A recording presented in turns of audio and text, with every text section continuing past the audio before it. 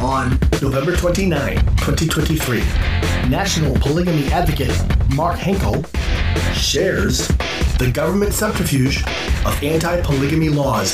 Step 1. Hello, friends, supporters, listeners, and sharers. At the end of the previous episode of this podcast, episode number 297 of November 22, 2023, I noted how many of you might then be rightly asking, but Mark, how were the Congress and the Supreme Court able to get away with such anti-constitutional marriage control? Indeed, how were they able to bypass the Constitution to successfully achieve an end run around it to successfully pass and enforce the anti-polygamy laws? What steps did they take? How did all that begin? Within this episode here now, episode number 298 of November 29, 2023, I will begin to share the quick and self-revealing answers to those questions, how it all began.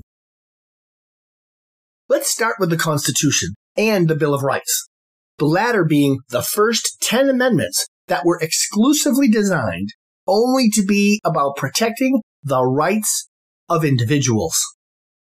They were not about granting powers for governments, militias, and other sources. From the First Amendment to the 10th Amendment, the Bill of Rights were only about the rights of individuals, and thereby restricting government from imposing or infringing upon those rights of individuals. The primary reason that the original Constitution of 1787 was able to be ratified by the required 9 of 13 states in 1788 was by the making of a big compromise. The pro-Constitution Federalists made a promise with the Anti-Federalists. Namely, once they first ratified the original Constitution, it was promised and agreed that they would follow that up with ratifying a Bill of Rights. Such a promised Bill of Rights would, did, and still does only and specifically guarantee and protect the rights of individuals. That's right, we, the individuals, our rights. Many of us today have often heard of the First and Second Amendments, yet few have taken a seriously deeper look into the last two in the Bill of Rights, the 9th and 10th Amendments. The combination of those two amendments really define the difference between government power and individual rights. The 9th Amendment declares, quote, "The enumeration in the Constitution of certain rights shall not be construed to deny or disparage others retained by the people." Unquote. That means that we, the individuals, still have rights even when such rights are not listed, not enumerated, not written in the Constitution. We, the individuals, still retain our rights even when they are not written in the Constitution. Contrariwise, it is the exact opposite of that when it comes to federal government authority.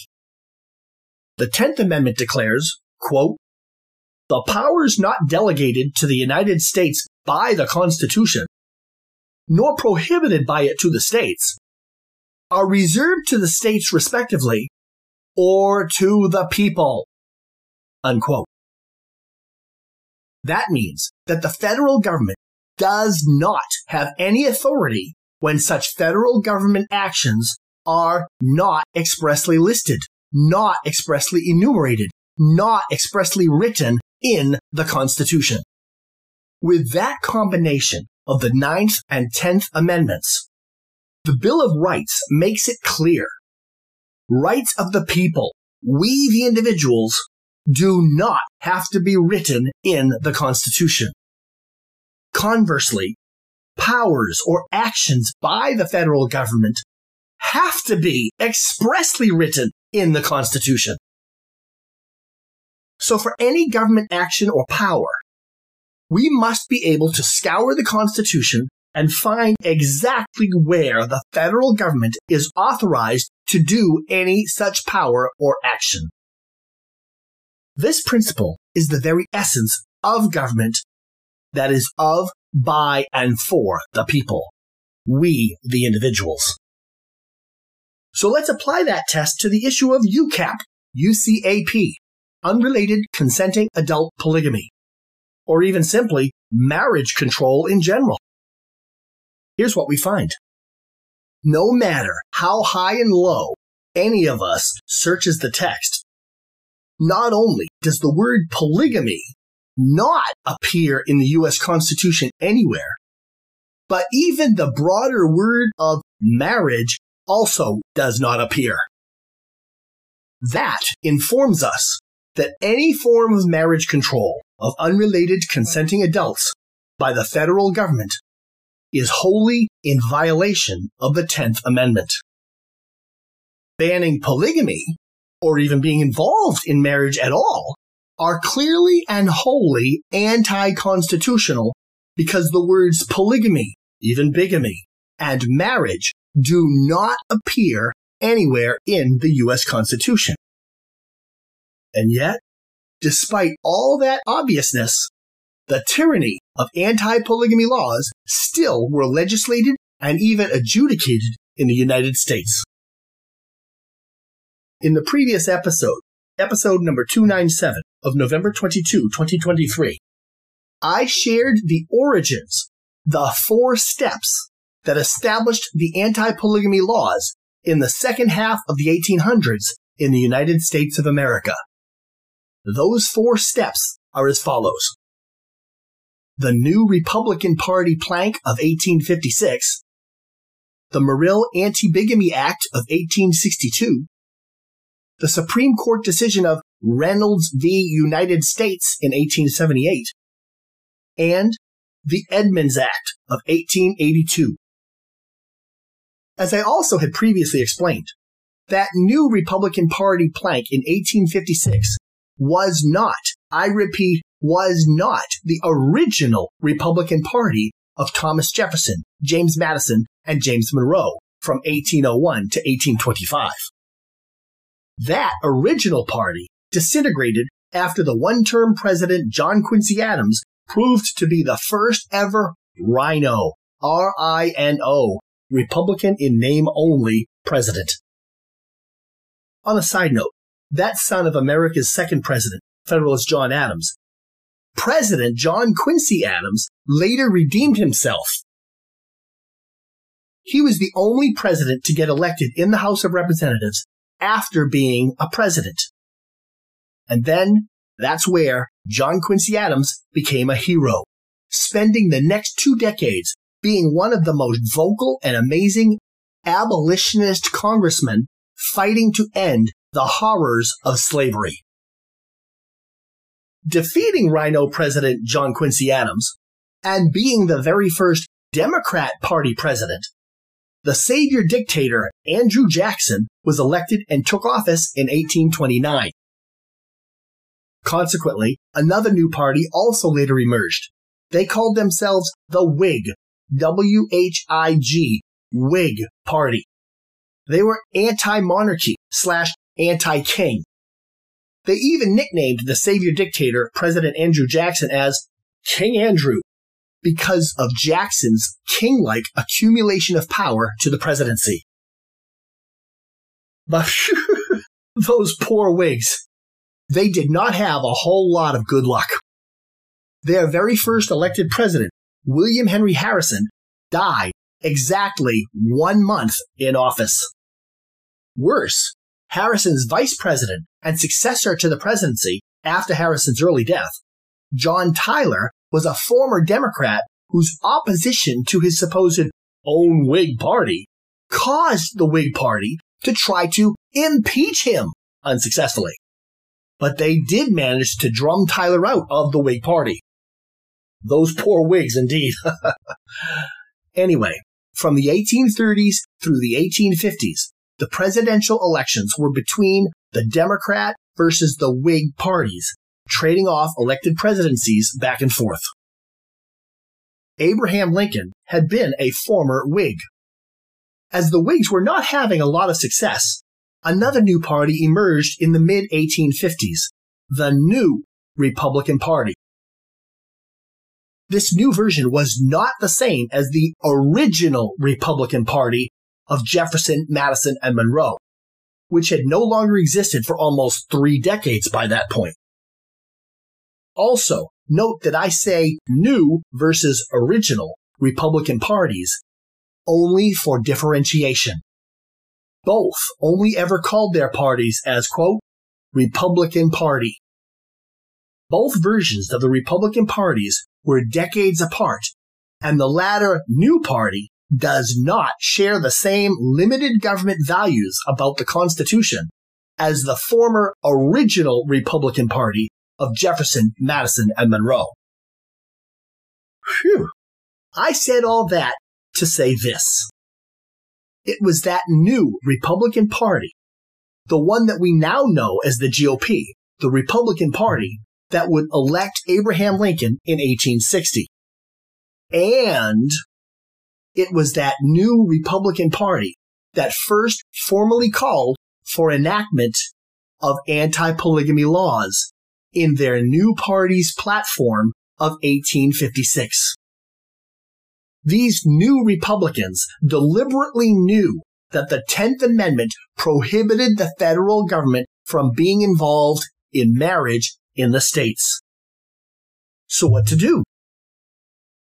They cleverly organized a profound subterfuge. Their subtle, deceptive stratagem could, would, and did enable them to subvert and effectively bypass the 10th Amendment, never mind ignoring the 9th Amendment.